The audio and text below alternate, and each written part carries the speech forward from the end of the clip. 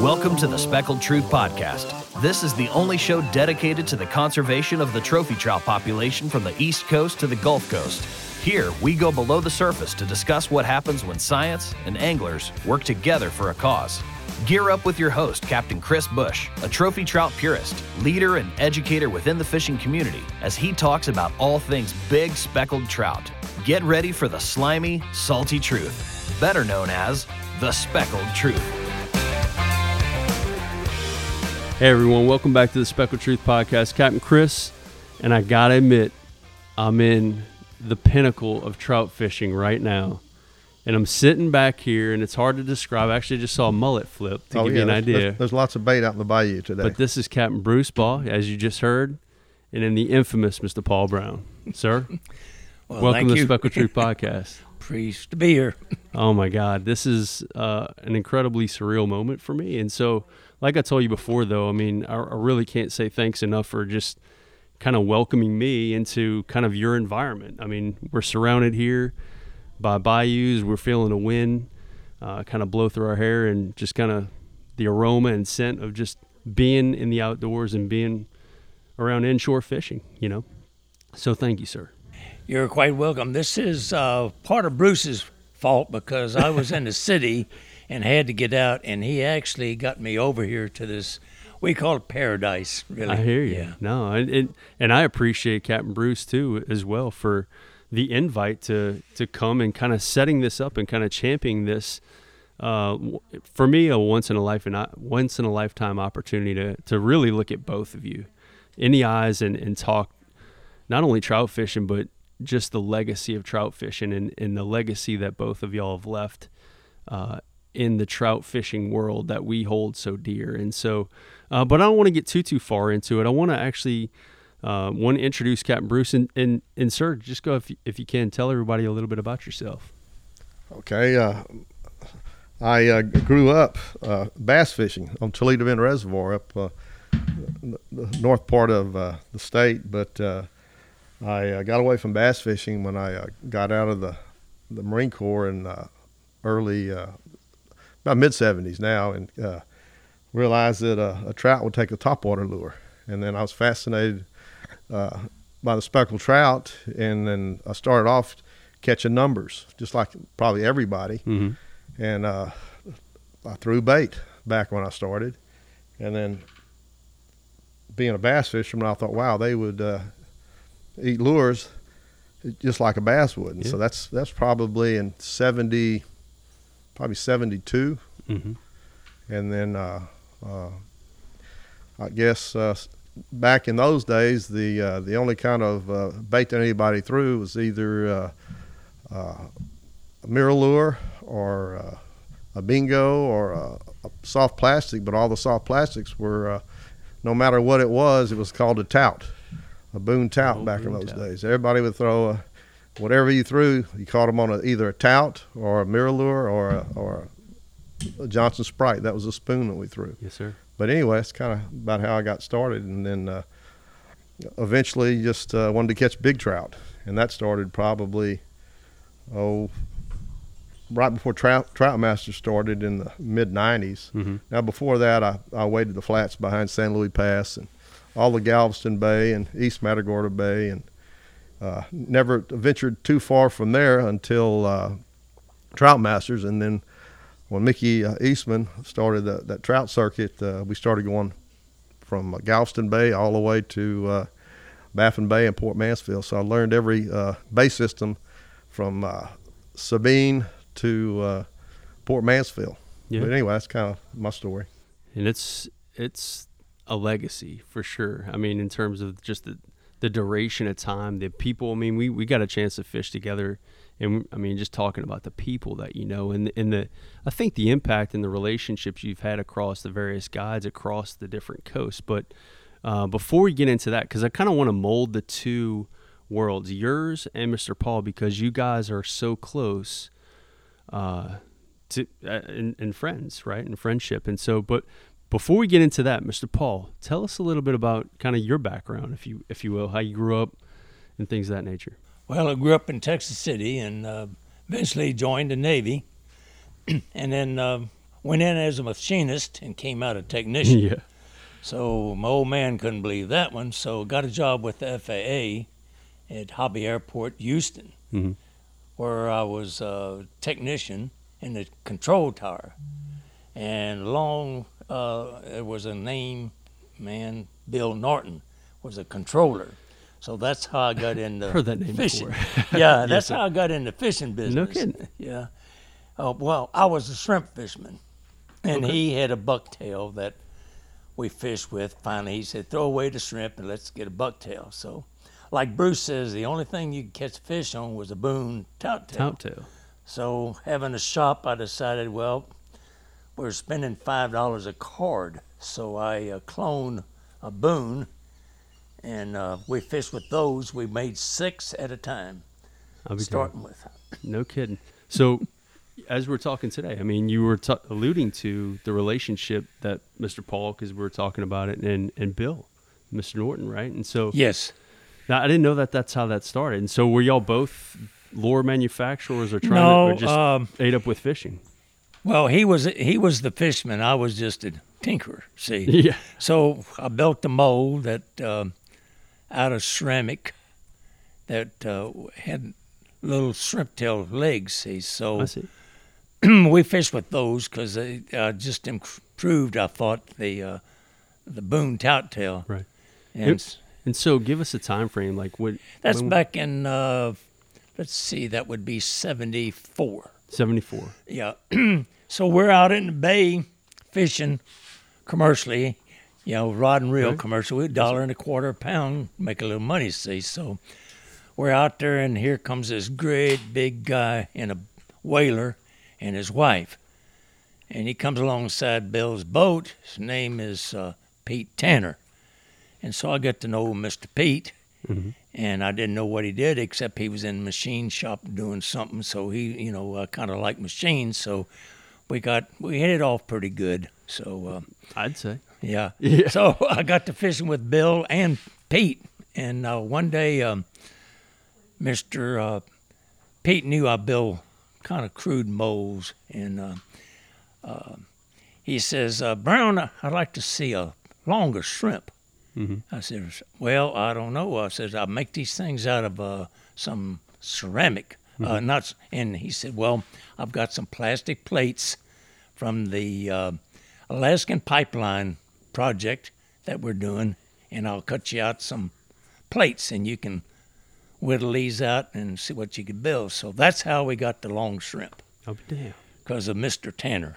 So that's amazing. So now the Corky. So how did that come about? How did the Corky? So it started with shrimp, and then okay, then we're making the shrimp, see, and we're just cornered the market on the large shrimp. Uh-huh.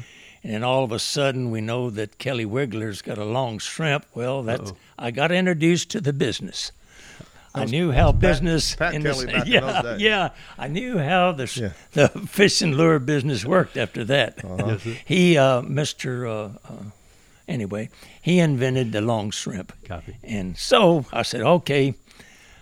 We made a mullet. And then another company made those. So I said, well, everybody's copies are just like the automobile industry. So one day we're at a fish fry, which I've met another young man called Bubba Silver, which was American Hat Company man. Mm-hmm.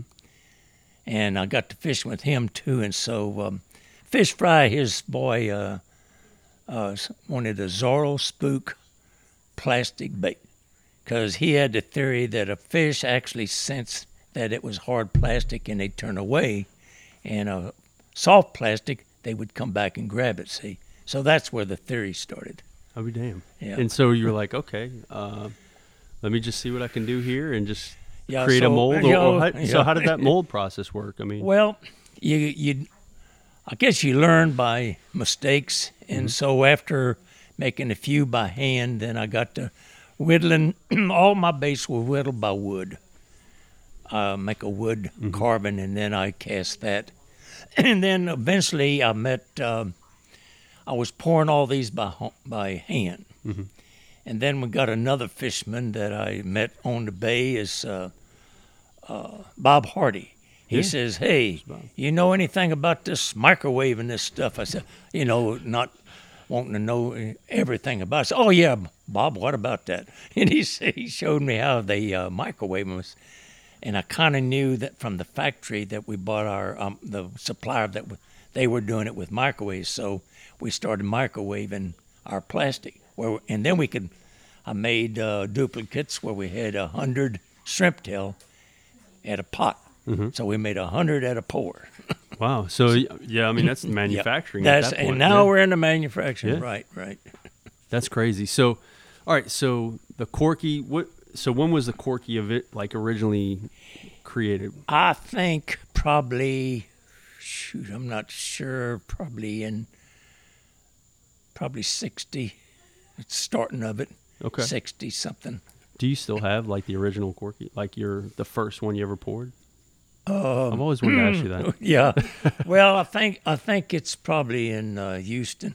Oh, okay. It's in that shop somewhere. Steve has that. Yeah, now. Steve has most of the stuff. That's now. So cool. But he's more the artist. Mm-hmm. He can design more colors than I ever thought about. At first I said, "No, you need 10 colors to be in the business." Now he's got probably 110. Yeah. Yes, sir. No, he does have quite a few. All right, so that's during that time frame. So how did y'all's worlds link up? Actually, how I met it with Paul, I was waiting the pins in Galveston Bay one day, and there was a gentleman that was out there wade fishing next to me, and he was catching them every cast, and nobody else was. I looked over there at his boat, and he had a Boston Whaler that had a bunch of stickers on the side of it, and I'm thinking, who is this guy? And then I realized that was probably one of the there used to be a tournament years ago on the Galveston Bay system called the Marburgers tournament.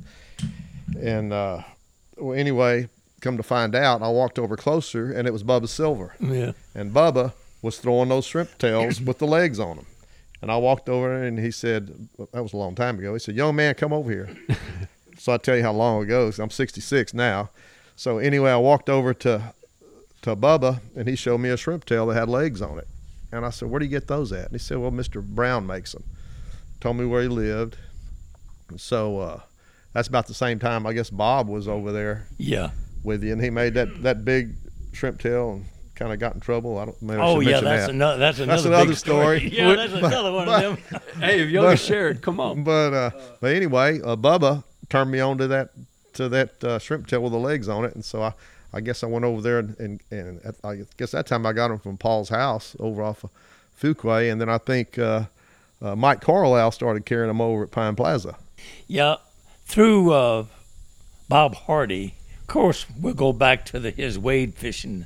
The guy he waded up to had won that boat with one of the shrimp tails. He sure did. Yeah, he won the Trout Master. One of the first, I think, was the first one, wasn't it? I think it was the first one. He caught that in that Ladies Pass on Hammond. Yes. Yeah. And so, I was big fish. How big was it? I want to say it was pretty close to 9 pounds. Yeah, Steve's got the picture over there, and it's got all the data underneath it. Unreal. But see, I was kind of blessed from somewheres because all these people like Pete Tanner, Bubba Silver, these are two multimillionaires, which I did not know. Because on the bay, you don't, they're just fishermen, good fishermen. And that's what I liked about it. So here's Bob Hardy that knows, I think Pete Tanner and Bob were pretty good, close friends, fishermen. So one day, Bob comes by and says, "Hey, I want you to come down to this tackle place in Dickinson." I said, "Wait a minute, there ain't no tackle place in Dickinson. I got a mother in Texas City. I go there every week just about it." And he said, "Where is it?" He said, "I'll take you there."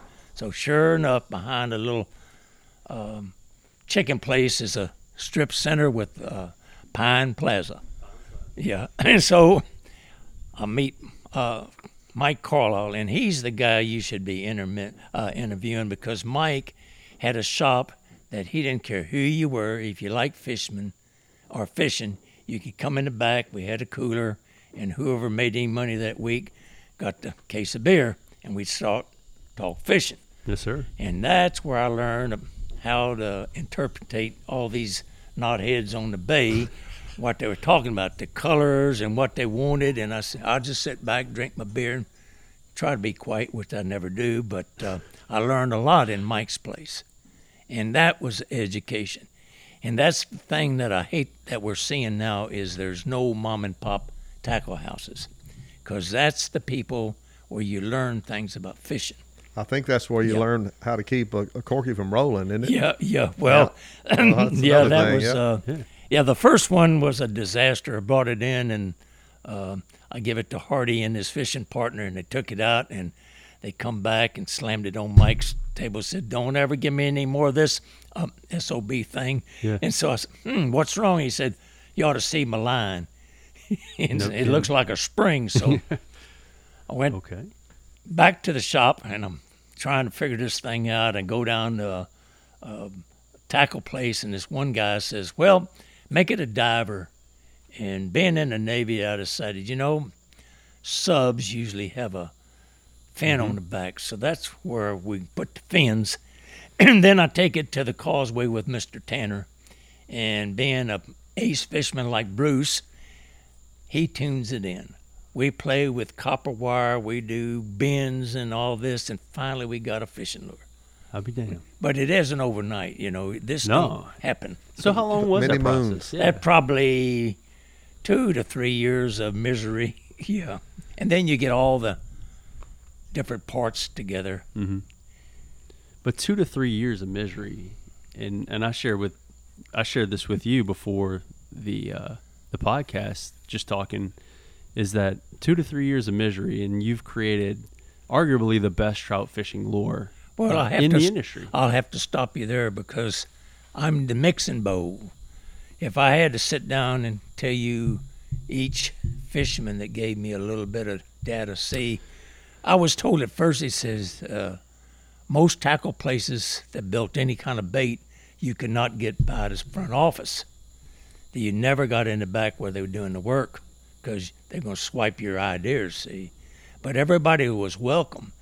And I told this one guy that told me this story, I said, let me tell you something. I says, they may get a label off of a can or something, but I'm getting more data from them than they know. So these people actually made the lure. That's why I call it a Texas lure, because the Texas fishermen actually built the lure. And it's insane, because there's a tremendous amount of loyalty in Texas to the Corky. I mean, well, it's their lure. No, for sure. But there again, though, like there's this insane sense of loyalty to the lure, and I know it's made by them, and maybe to me that explains a lot. I mean, again, I'm from Southeast Louisiana, and so Bruce, you were going to say something. Well, I was just going to say that, like Paul was saying, Paul kept his ears open. He listened to everybody on the bay. If they told him the lure needed this or it needed that, and then the original Corkies were built with a piece of cork. That's why they call them Corkies. Well, later on, the lure you just picked up has a different insert in it, but it's still a Corky. But everybody learned a way to tune their lure. Everybody would either put a piece of solder in it, or a nail, or just a different bending configuration. Oh yeah, they come in and look like, I said, what happened to your car? He said, that's the way you do it. You bend the head down, the tail up, and it goes.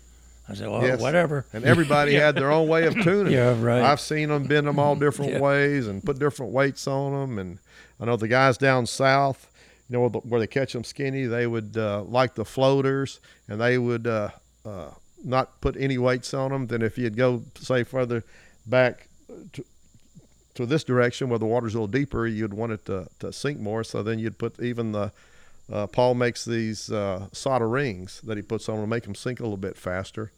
And I know the Baugh brothers down there, they would, I think they were putting the nails in them. Are they still? Yeah, they like the nails. Yeah, they put the nails, and they catch a lot of big fish. Used to be on the Super Devil that Steve still has. And now I think they're using, aren't they throwing your bug eye now more? Yeah, they that was the last one, but different people would come in and they said, we got these shad out there. You ought to make a shad bait. So that's we call it the fat boy back there. And so that was supposed to resemble that the bigger bait. And that's, you get it from different people. I don't even remember who brought that idea, but it came in the door one time or another. And there's a guy that actually is the father of the rattle, is Mark Holt. I'll tell you this sea story. He's one of the better fishermen also, and he's caught a lot. If you've seen his pictures up there, he's in the 10, 12, and he wins all these tournaments with these Corkies, see. And he was out fishing with his dog, which is actually a hunting dog. He said he'll go fishing, but he really don't like fishing. He likes hunting. So the dog's sleeping in the front, and he's fishing in the evening. And he says, put this Zoom rattle in the back of a fat boy. And I'm popping it.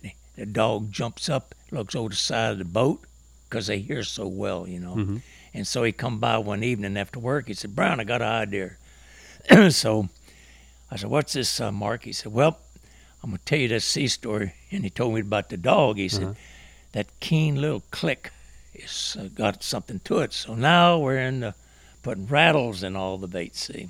So it just kind of, that's why the Texas people say it's their bait, because they actually have got so much influence. Yeah. Oh, yeah, a lot of influence. And so you had, the original, right? And then you had now this is the fast sink. Yes. Then you had that's the fat boy, yeah. Yeah, fat boy, fast sink, and then fat boy floater, and then the original fat boy. And, so, I mean, how many different variations of the Corky? Well, actually, there's a... not counting the ones that we built from Mirror, Steve has still got the Super Corky, which is a jumping. Mark Holt calls it the jumping minnow Corky. Is a jumping Corky, he calls it, because it's like a jumping minnow. Then we have the Big Devil, and I sold the Little Devil, and he's got the Broken Back, which Bruce is actually the guy that. Another sea story. This guy, this story is pretty bad because I'm out of the business now. I am through making lures. I've got all kind of lures, see. So, what was the guy? That was Larry Gertis. Larry Gertis is, he's one of these poor guys that only owns about 5 car things in Galveston. So, he comes by.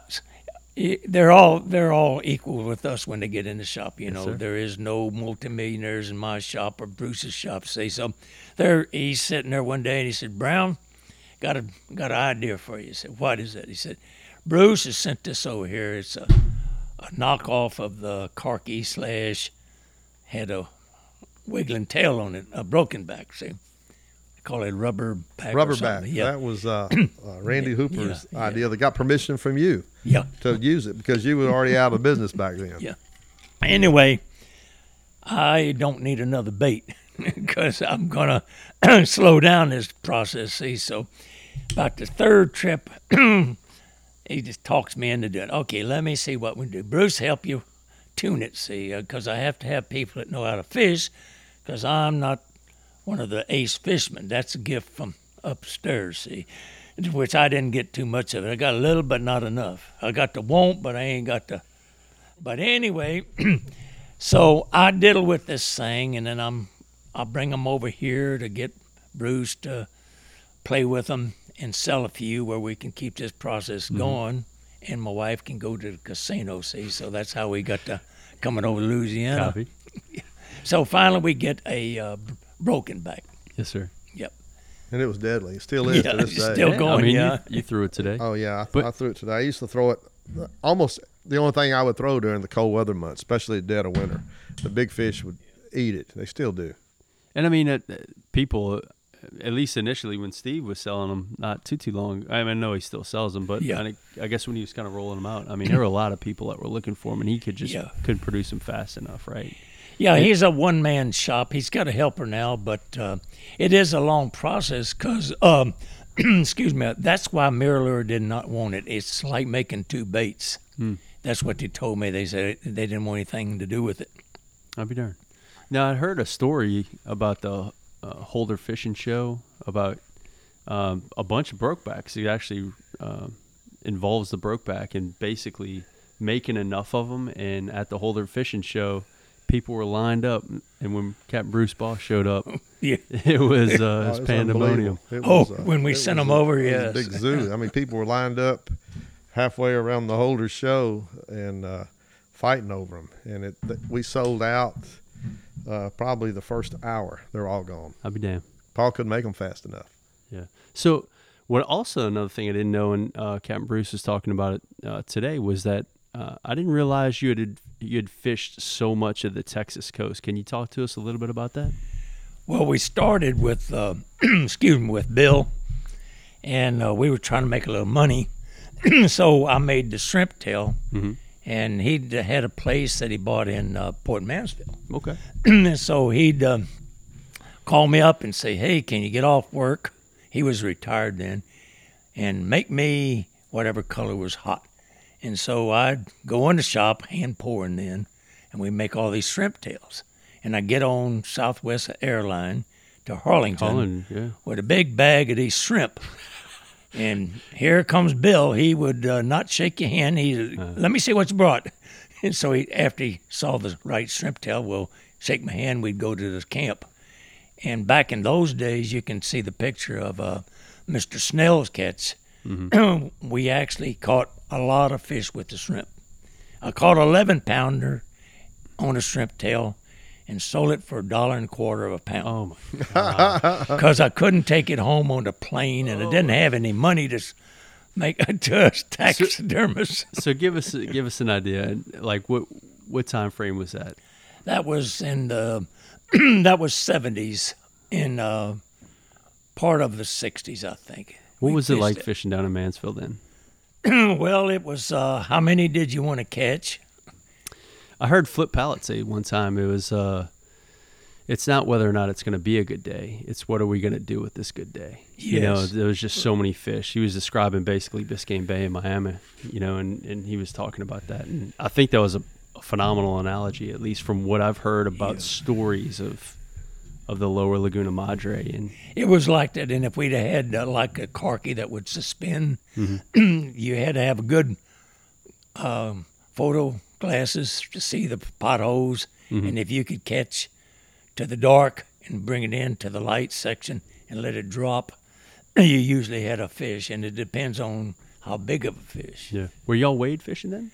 No, we did some, but most was drift fishing. No kidding. Now, Bruce, you're in your guiding operation now. You're 100% wade only. 100%. In Big Lake and Sabine, or kind of both, or just. And so, talk to us about. It all depended on where the fish were at and where the big ones were. Now, the big ones back, I'd say around 2000 to 2002, the fishing here on Big Lake and Sabine were both off the charts. It was unbelievable.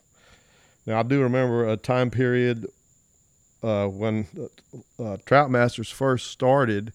We started coming this direction, and we went to Sabine, and everybody said, hey, you cannot wade Sabine. It's too muddy.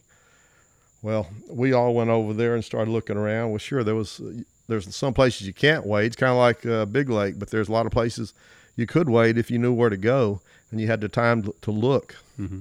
And matter of fact, there was some when we first got down there were some places in the channel where the LNG plants are now, where you used to be able to only wade if you wore neoprene. Back then, we didn't have breathable waders, so we had neoprene waders, and we had to wear those waders even during the warm months because you'd sink through the oyster beds that line Lighthouse Cove.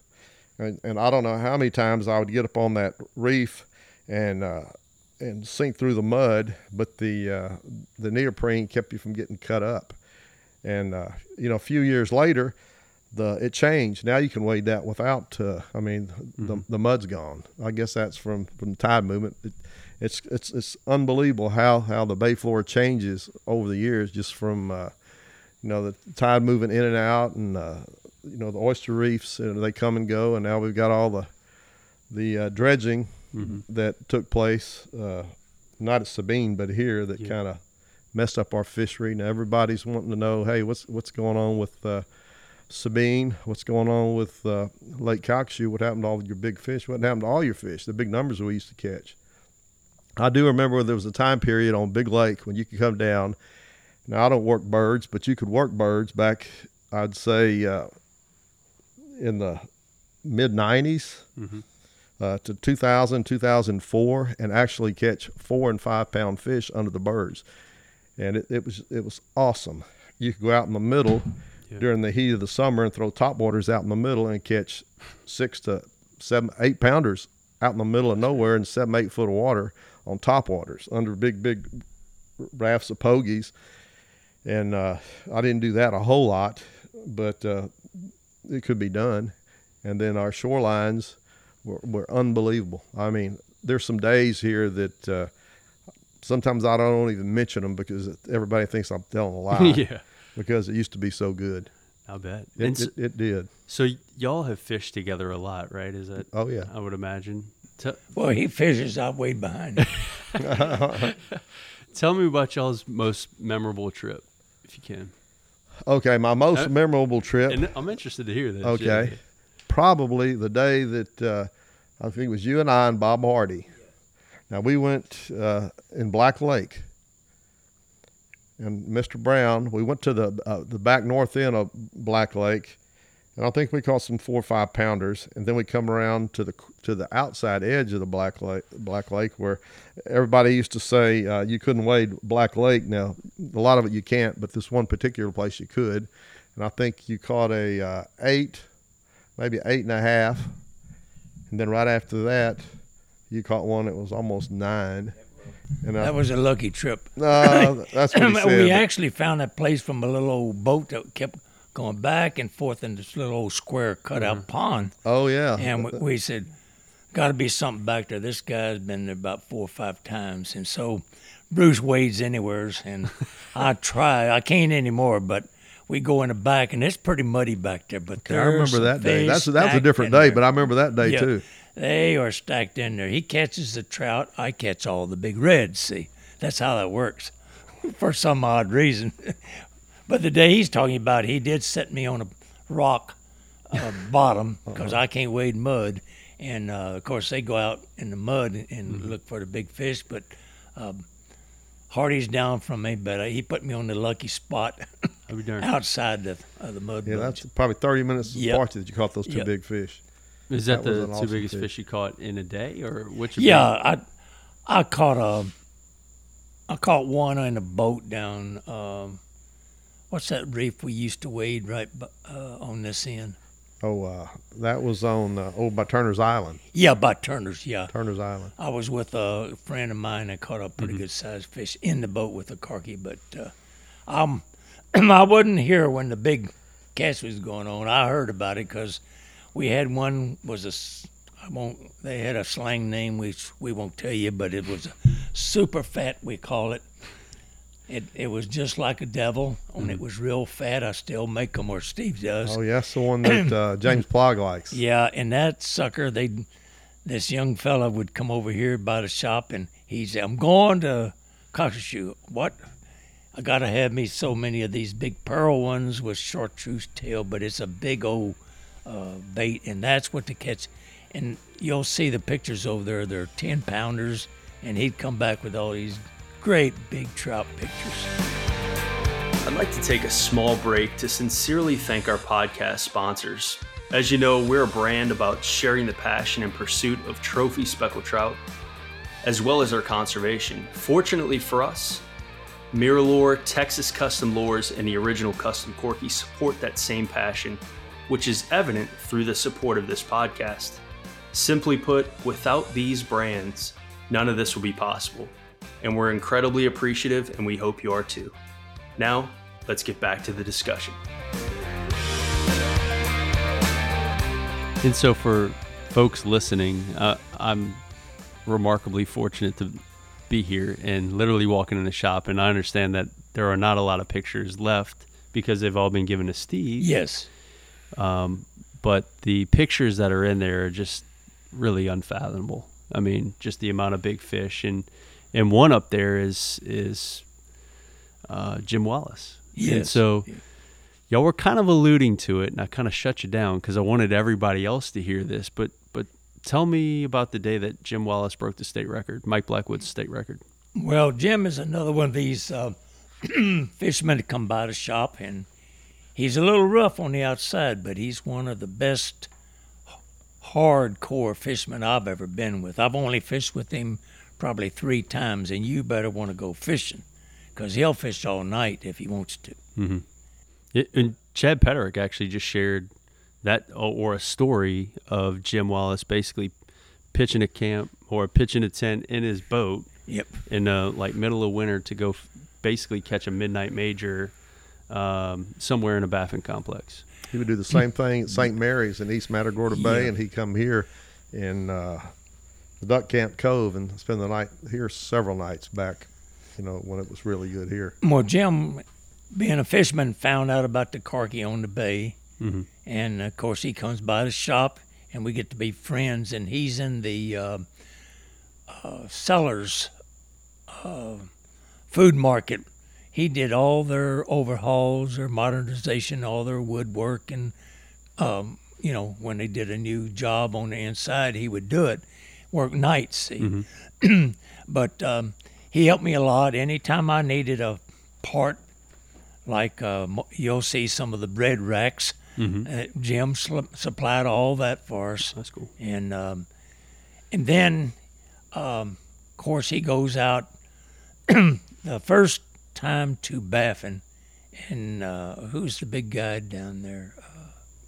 Cliff Webb. Cliff Webb. Yeah, they hire Cliff, Cliff, and Cliff shows them some places, and then I think one of the cellar boys was with him, and he went home early, and of course they banged the fish. So the next time they go by themselves, and then they hit the mother load.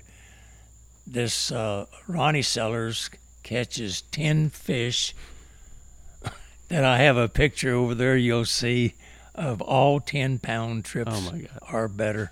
And they really dirty mouthed him in the papers because, who would kill that many fish? But I said, there's not a fisherman that's ever been in my shop that would not have bagged 10-pound fish. I says, I want him to come up because there is none, because I would be guilty as everybody, Sure. Jim told me that story about that morning at Cathead. Maybe I shouldn't have said Cathead, but Yeah. they were at Cathead, and they were coming in there, and it was a foggy morning. Jim was on the bow of the boat. Ronnie Sellers was driving. It was a third guy. I can't remember who that was. But anyway, they were pulling in there, and somebody said, that's a bunch of mullets spooking out here, or big redfish. And Jim said, those are not redfish and they're not mullet. These are big trout. I can see them. He said, they're big trout in the fog. And so they went up there and jumped out, and then Jim was throwing a glow. Was it a glow? Yeah, it was Corky. The old glow sparkle, we call it. Yeah. A Corky. I think I think Chad had mentioned he used to call it the pickle. Is that right? I don't know. It probably looked like a They had pickle. their own names. Yeah. No. And Anyway, I'm sorry, Captain anyway, he told me the morning about catching that big fish and how he fought it, and that Ronnie actually had some longer trout. They were longer than Jim's, but Jim caught the fat one.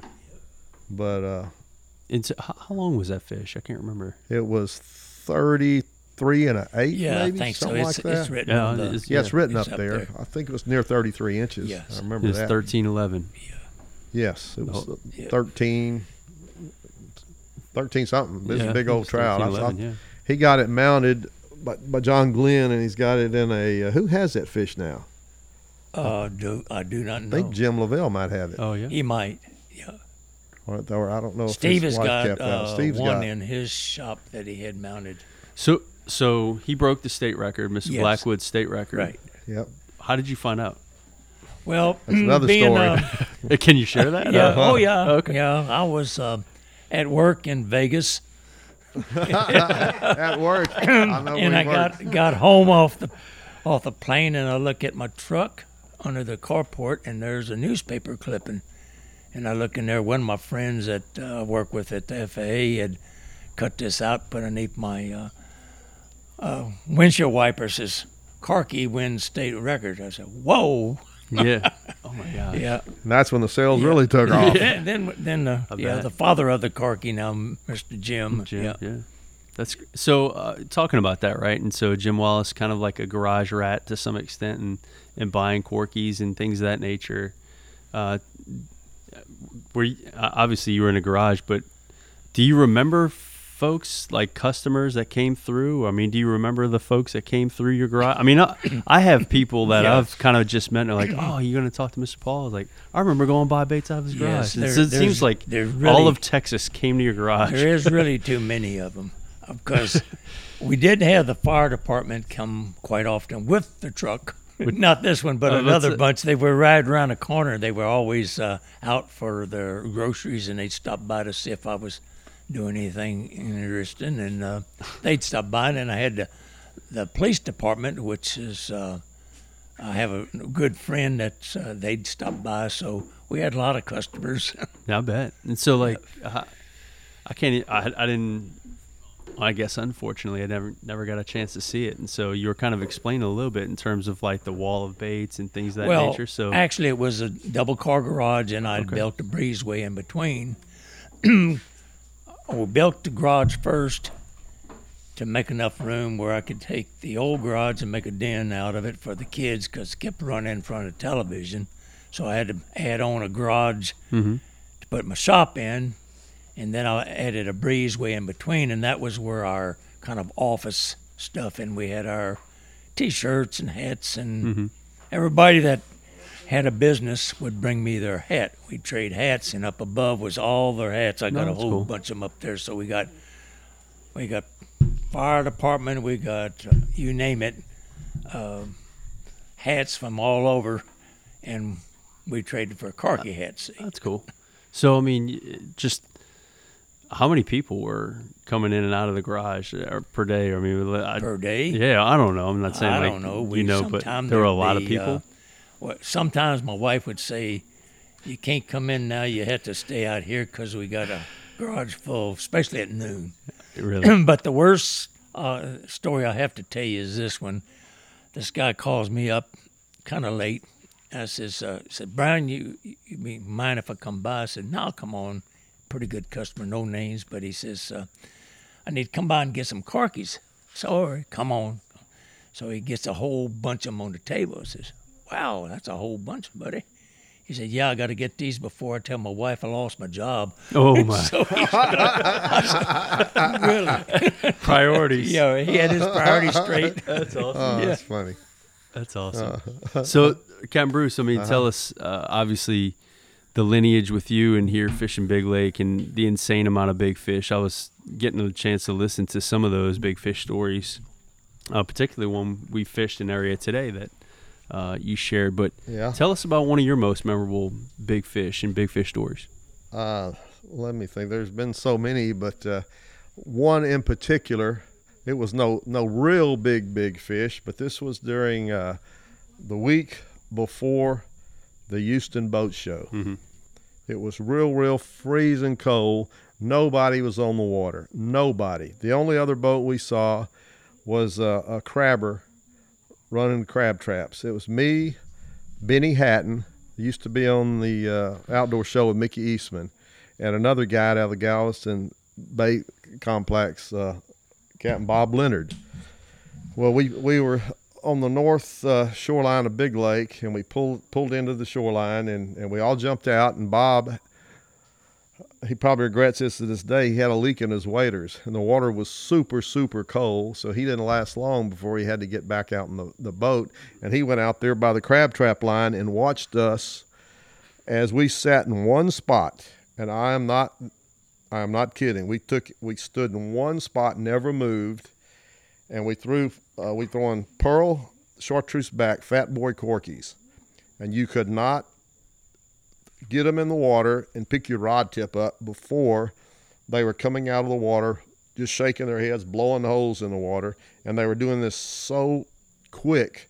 I would look at Benny, and he would look at me, and we both set our hook and say, is that me or is that you? And we wait to see who bows up, because they were that thick, and I'm talking, It was not every other cast. It was every cast. Every single cast that you throw out there, before you could lift your rod tip up, they were up, and it was mist and rain. It was freezing cold, and they were on top of a hump of shell that's no longer there.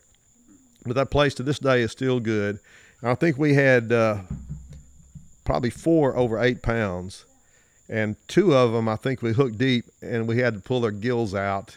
And Bob actually took those 2 fish to the Houston Boat Show, and he didn't lie. He said these were caught way to the east, and had them on ice because they died. And everybody came by and looked at him. They just kind of figured he was in East Bay somewhere, but he was way to the east. He was over in Louisiana. But we caught all those big fish, and I don't know how many we caught. We didn't keep anything. We just catch them and let them go, and that's probably the most memorable trip, other than another day that actually Benny was with me on this day too. This was May the 3rd, 2002. It was like 8:20 in the morning. It was me, Captain Benny Hatton, and Steve Williams, who's a dentist on the west side of Houston. Well, at that time, I was in the Houston Fire Department. We came down one morning and we launched over at the ferry and went to a cove on the south end.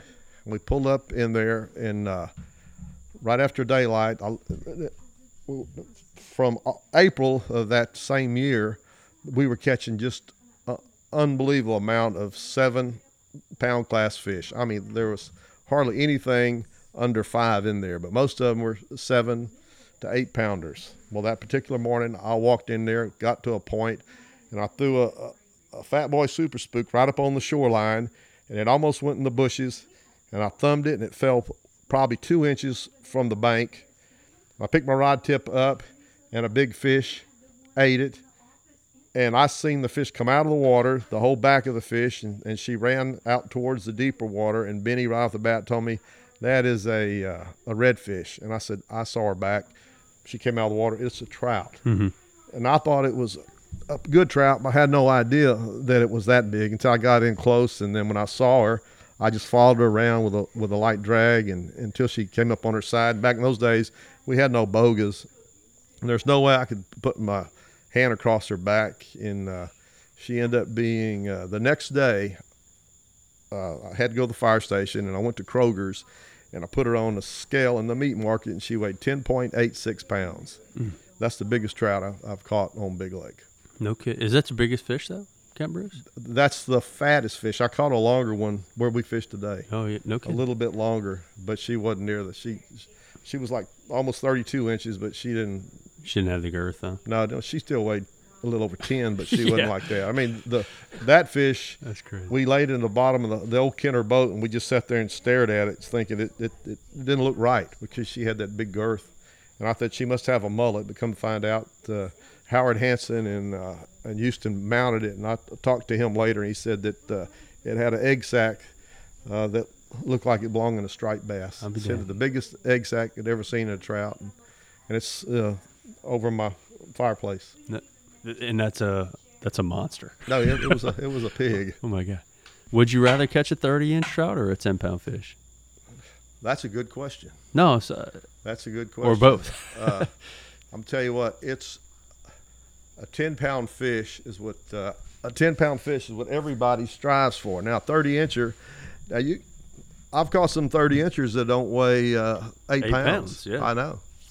And a lot of people have got 30-inchers that don't weigh 8 pounds, especially if you catch them after the full moon in May, because after a full moon in May, most of them will spawn out, and then you'll catch a 30-inch fish. I caught one time that was 30 inches and weighed 7.5 pounds. So to answer your question, I'd much rather catch a 29.5-inch fish that weighs 10 pounds than a 30-inch fish that weighs 6.5 or 7 pounds. And I've seen them; they look almost like eels when they're that. But that's a pretty good question. How about you, Mr. Paul?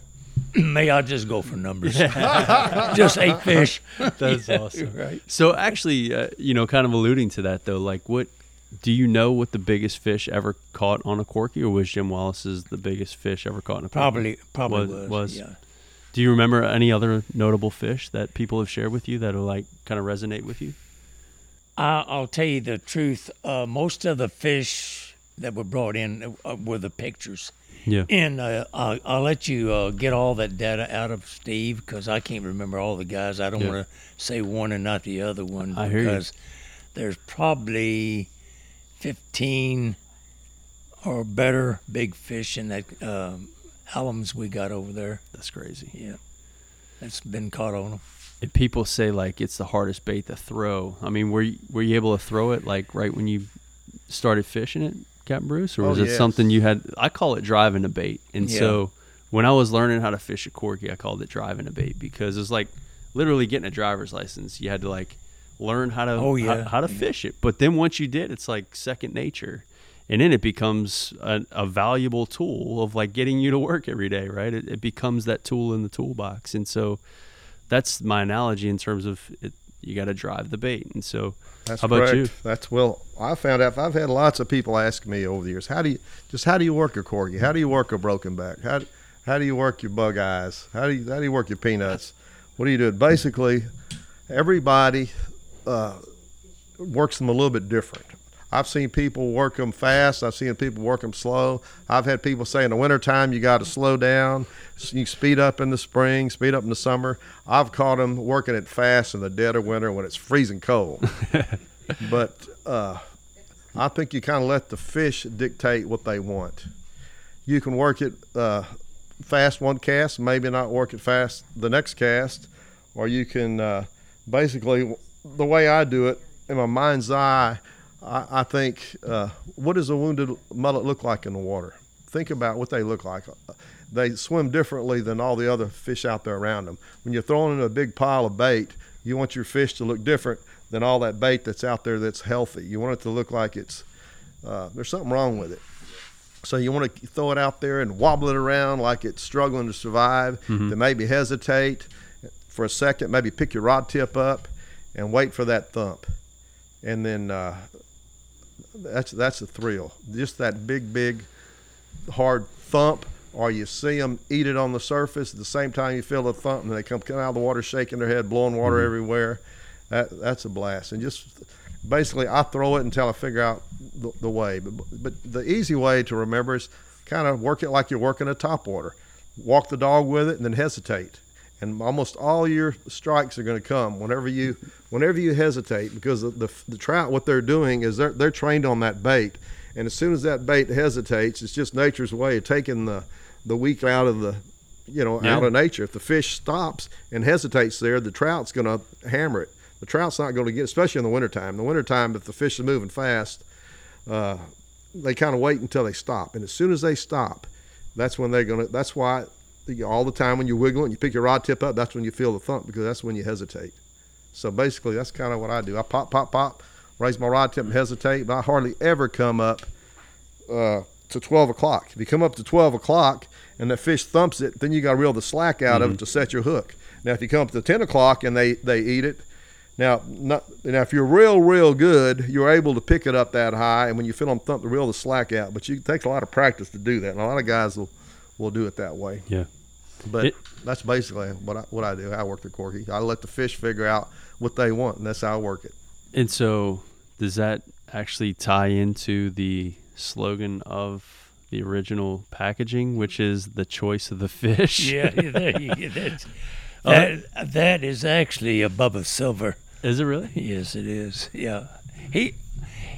He had a lot of good ideas, and what Bruce is saying is exactly what Wallace told me one time. He said he caught a little trout on the Corky, and he kind of wounded it, and he threw it out there, and this old Corky's coming up, and he's sliding back down. And a lot of guys says, what's wrong with your Corky? I said, what? He said, well, it's got a hesitation, a little tail drop. And I used to tell him that story, and it went right in one end, out the other. But I used to raise guppies with my kids, and if you ever raise guppies and you know one that's dying, he wiggles to the top and then he slides backward, and that's how Bruce was saying. That's exactly that turns there. That's not going to run away. I'm going to get that guy. Yeah, because easy meal. Yep. Yeah, we see greyhound and we see greyhound and mullet, and that fish is a lot different from just the lazily jumping mullet. That's right. So there's some definite instinct. Yes, just like people say, how do you read water? I mean, there's mullet everywhere. How do I know where to cast? There's rafts and rafts of bait from here to Timbuktu. Where do you fish? Well, if you can read the water right, you can look at the bait and you can decide where to go and where to cast. So it was actually Mike Bossy from down South Florida. He actually shared a really awesome story to that point, and that was just obviously being attuned to the water, not fishing spots, but fishing conditions. But then aside from that, and then Jay Watkins actually echoed that as well, is like when you're running, like be observant. And so in Bossy's particular story, he was running down, I can't remember where, but he to the point where like all of a sudden they saw a couple of mullet on a bank. Basically, as they were jumping in circles. Like they were jumping, and then as they're like the series of jumps were kind of going in a circle, he's like, okay, that mullet's not lazily jumping. He's doing something to get away, and he's basically surrounded right now, and so he's fending for his life. But that's the thing about the Corky is, at least for me, and I've told Jonathan this, who's listening to the podcast, like right next to us, brother. Big shout out. But I mean, that's why it is at least my favorite bait, for targeting big fish. And because you can fish it fast, you can fish it slow, you can fish it shallow, you can fish it deep, kind of echoing Mike McBride in that respect. But that's why I love it. And it's so manipulative. It's the ultimate trout fishing lure, sir. You've created the ultimate trout fishing lure, and I'm looking at you, and it's amazing to me. Well, I appreciate that, yes. Yeah, no. We're turning it over to Steve Brown, so he's over in, I guess you call it Pearland. Yeah. No, I got you. But Bruce, I mean, as still an active guide and a guide who's been at it for a long time, I mean, what are your what are some things that you want to kind of leave to other guides in the industry or other fishermen that are still ate up about trout fishing like we are? Well, the thing I'd like to say about the one thing about our fishery here on Big Lake, I think it will come back.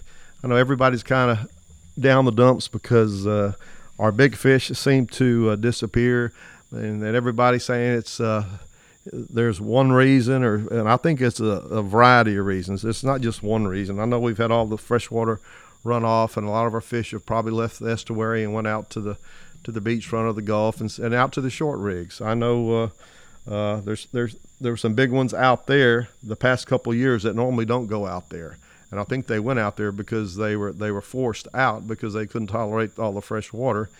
And in the springtime, normally they return. The last couple of years, I don't think they did return because we had another deluge in the springtime when they do come back. Now this year we've had a drier year, and it seems like we've had the best spring right now than we've had in years. Now there's lots and lots of little fish, and they're out in the middle, and I really don't. That's not my thing. But our big fish on the shorelines this spring, they are bigger than they were the last couple of years, and I think they run in cycles. I know East Maddie, I use that as a general rule of thumb because there was a time when East Matagorda Bay, it was hard to catch a fish there. And then the past couple of years, it's hot as a firecracker, and there's a lot of big fish there. And so I kind of think maybe we're coming up on a time period when the big fish are going to return. Hopefully they do, because I'm an addict. I'm addicted to big fish. Do you think, that's some sort of like personal responsibility though by the anglers that fish Big Lake sure, of taking care of their resource? Of course, that's another thing that's going on here. I know the Louisiana Parks and Wildlife are talking about changing our limits.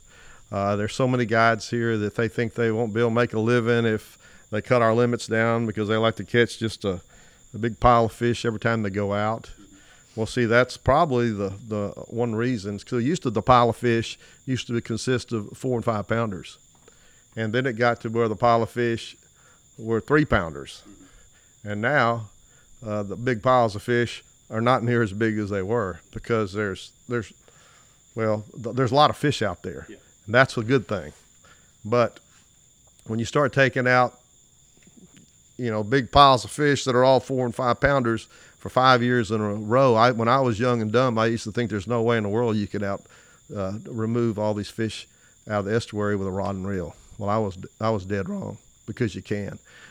Big Lake here, about 7 or 8 years after they stopped the gill nets is when the big fish showed up here. Now, people are going to think I'm dumb, but I'm thinking that the recreational fisherman is taking out almost as many fish as those gill nets did. And when you take out that many fish out of an estuary, and I know you just don't have as many big ones, especially when you take out the bigger ones. The 4 and 5 pounders are the ones that turned into our 8 and 9 pounders. Now, there's lots of places that you used to be able to go and catch those big fish. They're not there anymore. They're just not. Now, there are some places where you can go if you know where to go and catch some, and a lot of people catch them are keeping their mouth shut because they just don't want people to run over them. And I don't advertise them like I used to because but I still do every now and then. But there's still some big fish around. But, just need to be more conservation minded and start letting the big ones go instead of want to throw them up on the deck and everybody look at them. That's went on here for the last 7 or 8 years. But anyway, just keep what you need. You don't need. Who can eat 60 fish? Yeah. A lot of people put them in the freezers and they get freezer burnt. Hey, turn them loose. Yeah. No, for sure. And that's, ultimately the goal in terms of the longevity of a resource. But then aside from that, it just gets better, right? Hopefully, is if you take kind of what you need and release the rest and things of that nature. And so it's awesome to hear you say that as a profound guide in this industry, particularly here in the southwest side of my home state, kind of preaching that message. And so hopefully for the younger guides out there listening, you can be a successful guide. You can be, for lack of better terms, and you're going to probably punch me after this podcast, but you're a legend, both of y'all. Oh my God. But I don't know about that now. I know, but still. And I say that to let me phrase that, to like Jay McBride and Doc Weiss and those, and Doc Wright. Oh yeah. Those guys, y'all are in that same group. We shared a lot of names today, right? And it was amazing to me to listen to the Trout Masters lineup of teams that were fishing, right? Cliff a while Webb. Ago when Paul talked about Mark Holt, McTrout or McBride used to fish upper Galveston Bay. Back in those days, we call him McTrout. Yeah. But he is probably one of the best fishermen I know. No kidding. Yeah, McTrout, Jay Watkins, David Rousey, all those people you mentioned are Octave, Baugh, and John Gill, Leroy Navarro, just keep going. Chad. What's crazy though Pedrick, is like y'all, all those guys. And we were talking about Legend Series with Chad Pedrick and his. And first off, I totally missed that, but congratulations, Mr. Paul, and your induction into the Legends Hall of Fame. What was that like? What was that? Well, I met a lot of the old fishermen. Yeah. We had a lot of them come up. It was very nice, yes. Kind of surprised, but met a lot of the Boskies and you name them were up there. Showing a lot of respect, right? Yep. That's cool. Very good. That's awesome. But yeah, just the tremendous names in that lineup. There's so some crazy. Awesome fishermen on the Texas coast. Yeah. I learned from a lot of them. I listened to all of them. Mike Williams is probably one of the first I listened to. He guides out of, matter of fact, I've been to Mike's seminars back when I was a fireman, listened to Jay Watkins, who's probably one of the, he's got more knowledge than anybody on the whole Texas Gulf Coast, I think. He's a legend. Yeah. That's a legend. Jade Watkins. Yeah. And Cliff Webb, you talked about him earlier. Yeah. All those guys down there south, all those big name guys. And that's the insane part about doing this podcast is the fact that I've actually had a chance to literally share stories or listen to stories that y'all have shared over the course of the season of podcasts, because this is actually the last of season 1. Y'all are the capstone of season 1, and I wanted to save it, and I'm going to call it the pinnacle of trout fishing, because you guys are kind of at that echelon, and obviously, Mr. Paul Brown, but for all those who've used the Corky in their life, I've shared with you the Dirty 30 and the trophy trout citation numbers from the creator of the bait, what do you want to share for those folks who've been so loyal and have used your lures for decades in our world? Well, the first thing is the bait originated in Texas, although I'm in Louisiana now, thanks to Bruce. But the bait is a Texas bait, and it was built by the Texas fishermen, or we wouldn't have a Corky, because it takes more than one idea to make a fishing lure like this. Yes, sir. And I just want to thank the people that came by the shop and let me know, what they needed and had faith in our bait. Are you aware of like the legacy you've left? I mean, are you? Well, I'm not sure, but Yeah, I don't think he is.